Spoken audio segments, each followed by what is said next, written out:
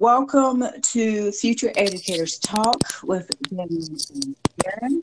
I am your co-host, Darren Brett. And I am Damian Anderson. And today we have a very special guest that will be joining our podcast for this episode. Yes, indeed. She's a 6th grade math teacher at Cedar Creek Middle School in Youngsville, North Carolina. Everyone, please welcome to our podcast, Miss, if I'm pronouncing this correctly, Miss Kanita Hopkins. Yeah, it's Kanita. Hello, everybody. It's so awesome to be a part of this. We are so glad to have you. All right. Today we will talk about self-care for teachers since Tuesday was World Suicide Prevention Day. So what can teachers do if they feel stressed? Well, it's sad to say, but it's not a question of if they feel stressed, but when, because teaching is such an incredibly high-stress profession, and according to research, around 100 decisions out to about 4 decisions a minute. And on top of that, we wear so many hats beyond just an educator. We're coaches and parents, aunts, uncles, caretakers, counselors, mediators, cheerleaders, disciplinarians, social workers, secretaries. We're IT support. We're customers. You name it. And sometimes it's hard to know when you are stressed because stress is such a normal working condition for a teacher.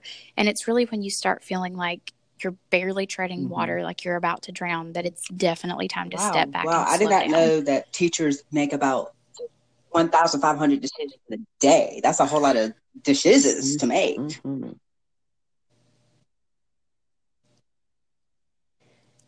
Right. And keep in mind, that's just the average amount, and average is in the middle. So depending on your grade level, you could have a lot more. I know when I taught in elementary school, I made a lot more decisions then than I do now in middle school.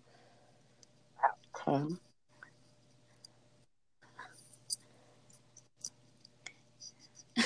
So the key part about teacher stress is, and what to do about it, is to monitor your workload and pace yourself.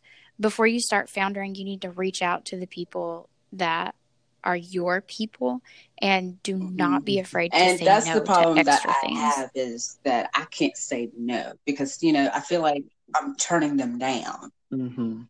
Same here with me as well. I am the person that always says yes to everything because, like you said, Darren, I don't want to let them down. I don't want to let down the people that I am depending on, or people that's depending on me. Does that kind of make sense a little bit?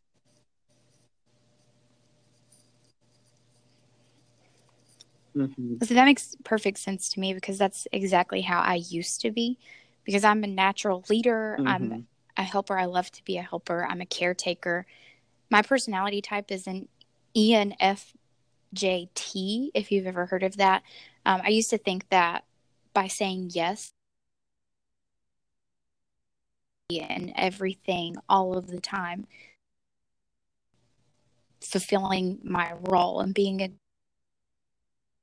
and making that everyone on me was being taken care of. All right, so we have some exciting news to announce. All right, what's the exciting news, Darren?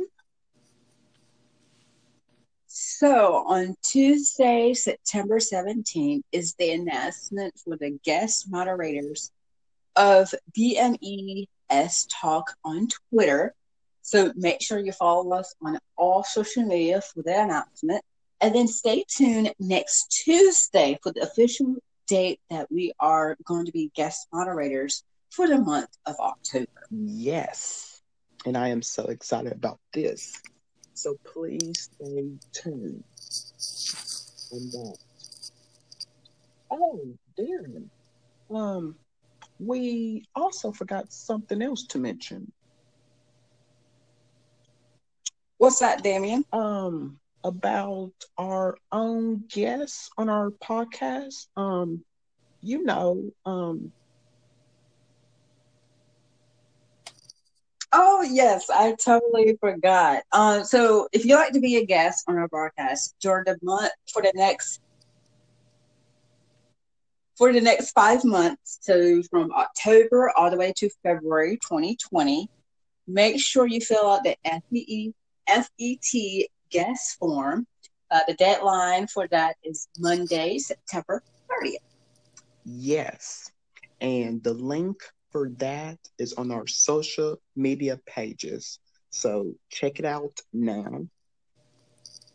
Um, so right now we are going to switch up things a little bit for next week's episode.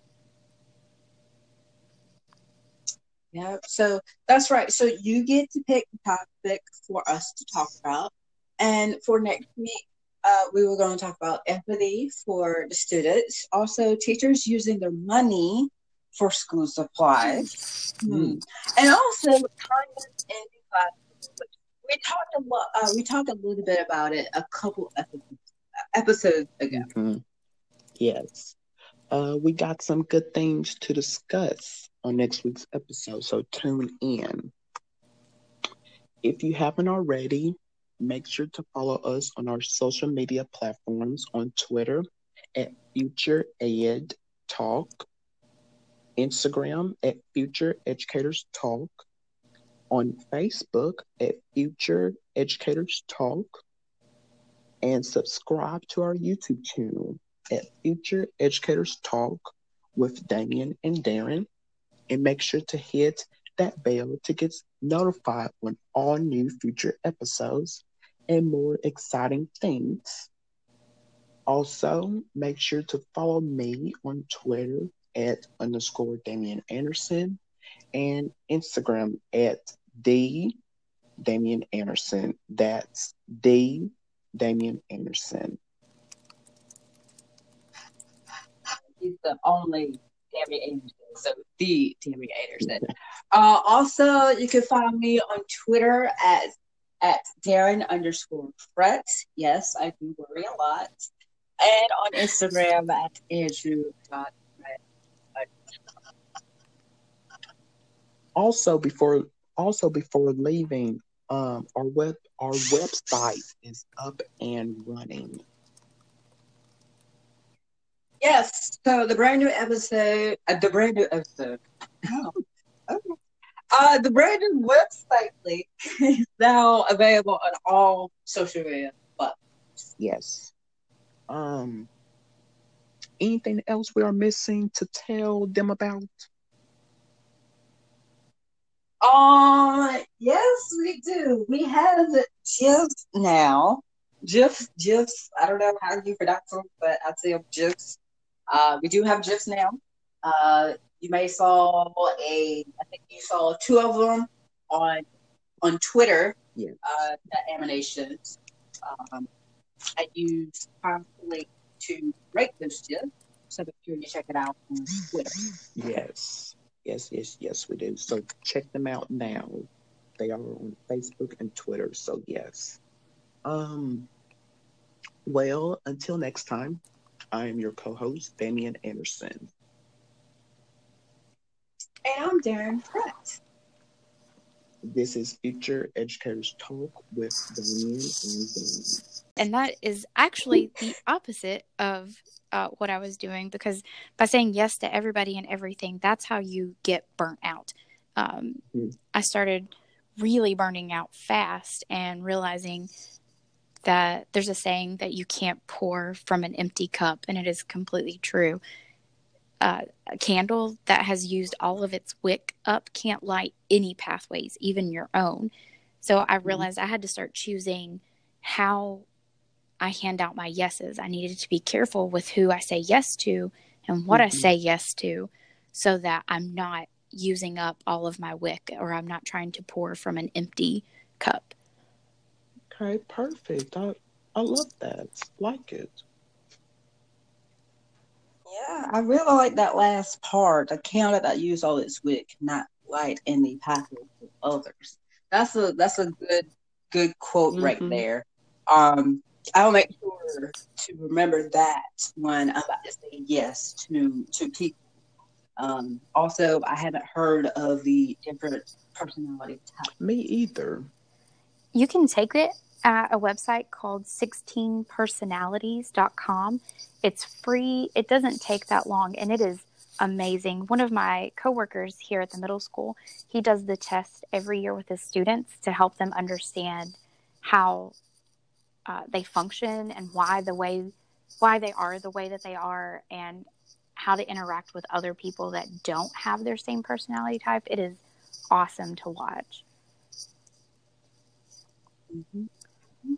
All right, I will definitely check it out and share my results. Hey, same with me as well. I would definitely look into that.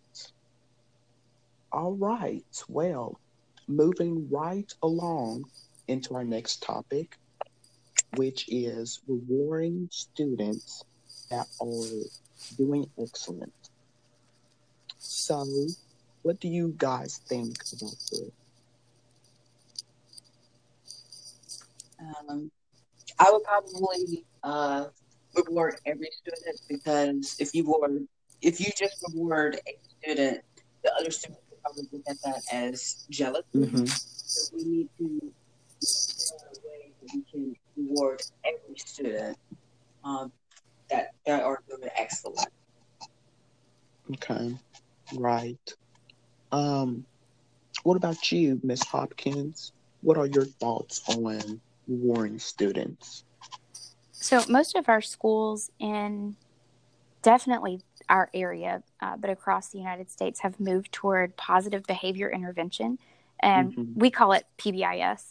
With PBIS, we're expected to be consistently rewarding every student that is showing positive behavior, whether that's with their academics or their character, being kind. We have a saying here at Cedar Creek, because we're the Jaguars, so we use JAGS. Uh, be responsible, always be respectful, got to be kind, safety is essential. And we reward kids for showing that.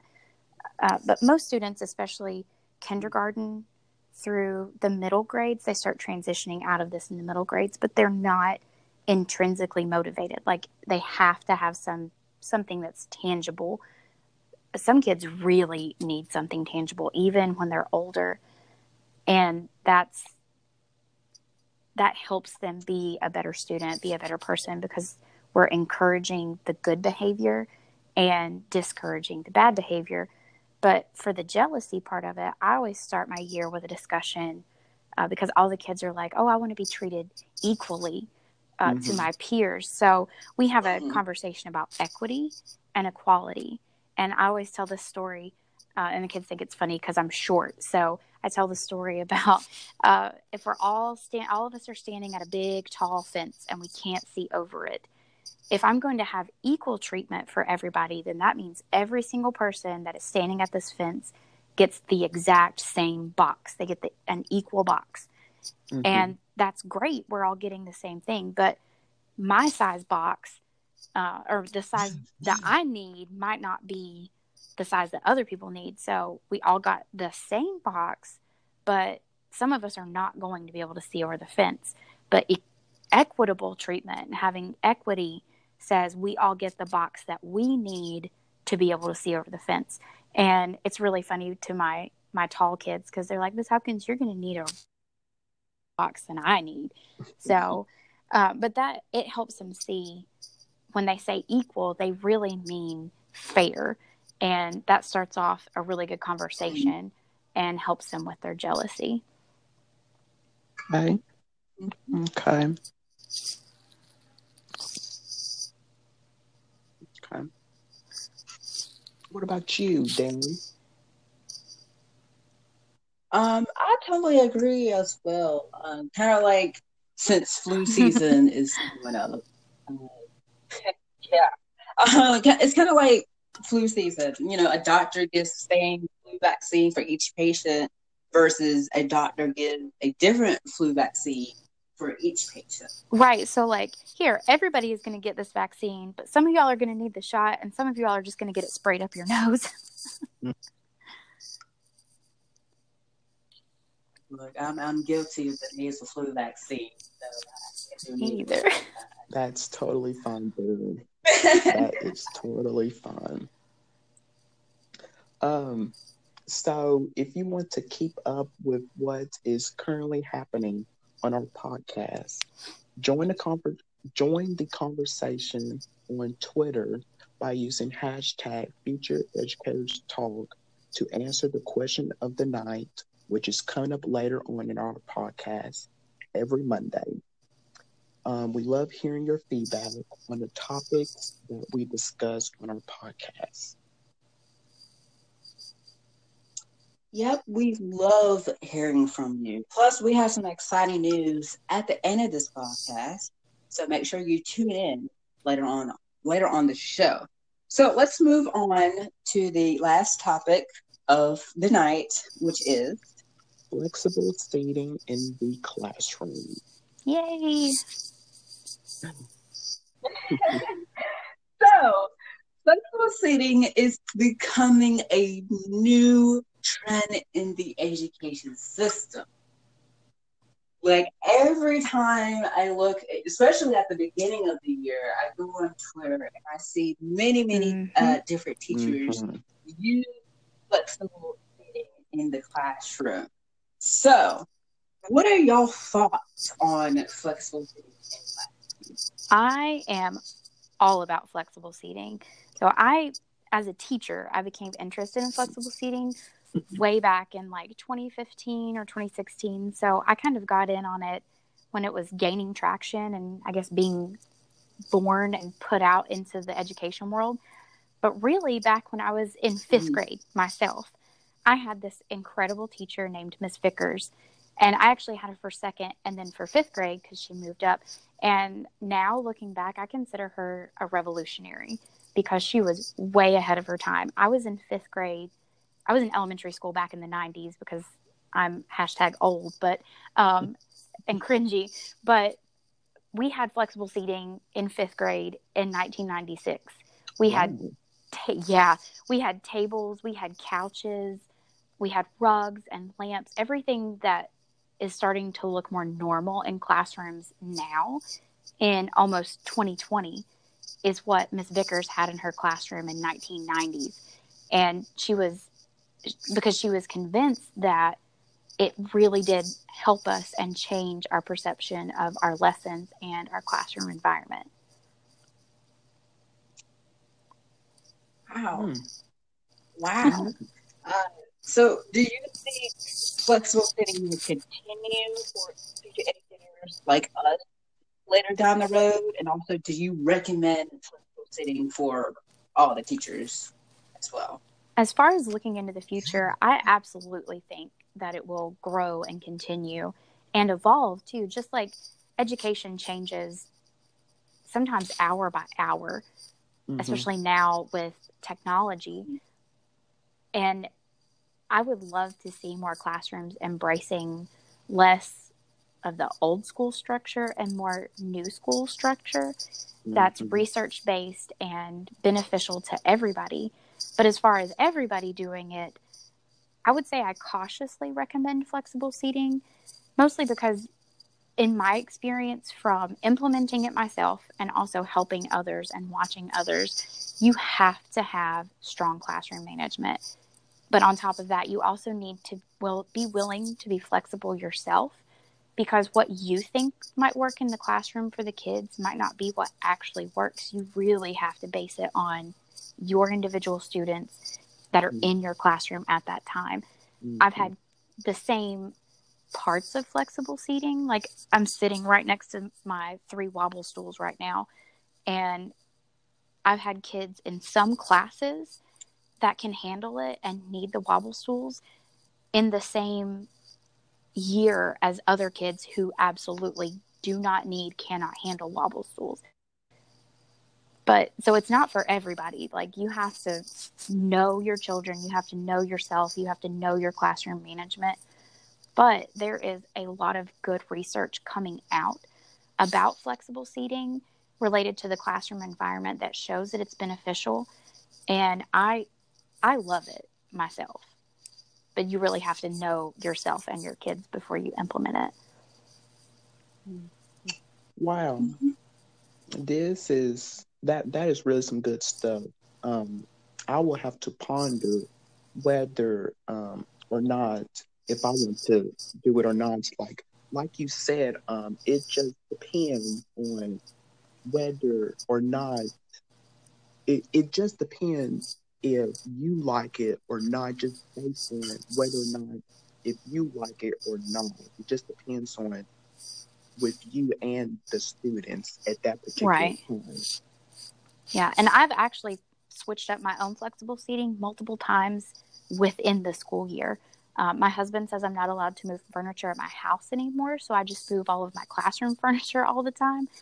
But I move it because of the kids. Because really, if you're not in education, any part of education for the children, you probably need to go do something else anyway.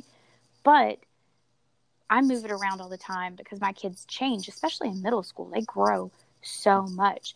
And you want your kids involved with the setup of the room and the choices that they get to make for seating. And actually, there is medical basis for wanting to have other choices besides a desk. In middle school, especially 6th grade boys, the bones that make up their tailbone are fusing together. So it is actually physically uncomfortable for them to sit in these hard desks. And it depends on the space in your room. I've had huge classrooms. I've had small classrooms. And I mean, I just said that I was sitting next to my flexible seating wobble stools. I have minimal flexible seating in my room right now. We just started the year. I don't know all of the learning needs of my kids yet. I don't know their environment desires. I don't know exactly everything they can handle or not handle yet. And I want to take enough time at the beginning to get to know them well enough to give them good choices and appropriate choices for their learning levels, their development levels, things like that.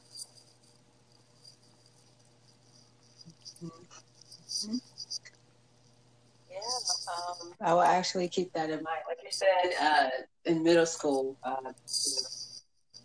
them hard chairs. I used to go to the middle. Them hard chairs were no joke. They were uncomfortable.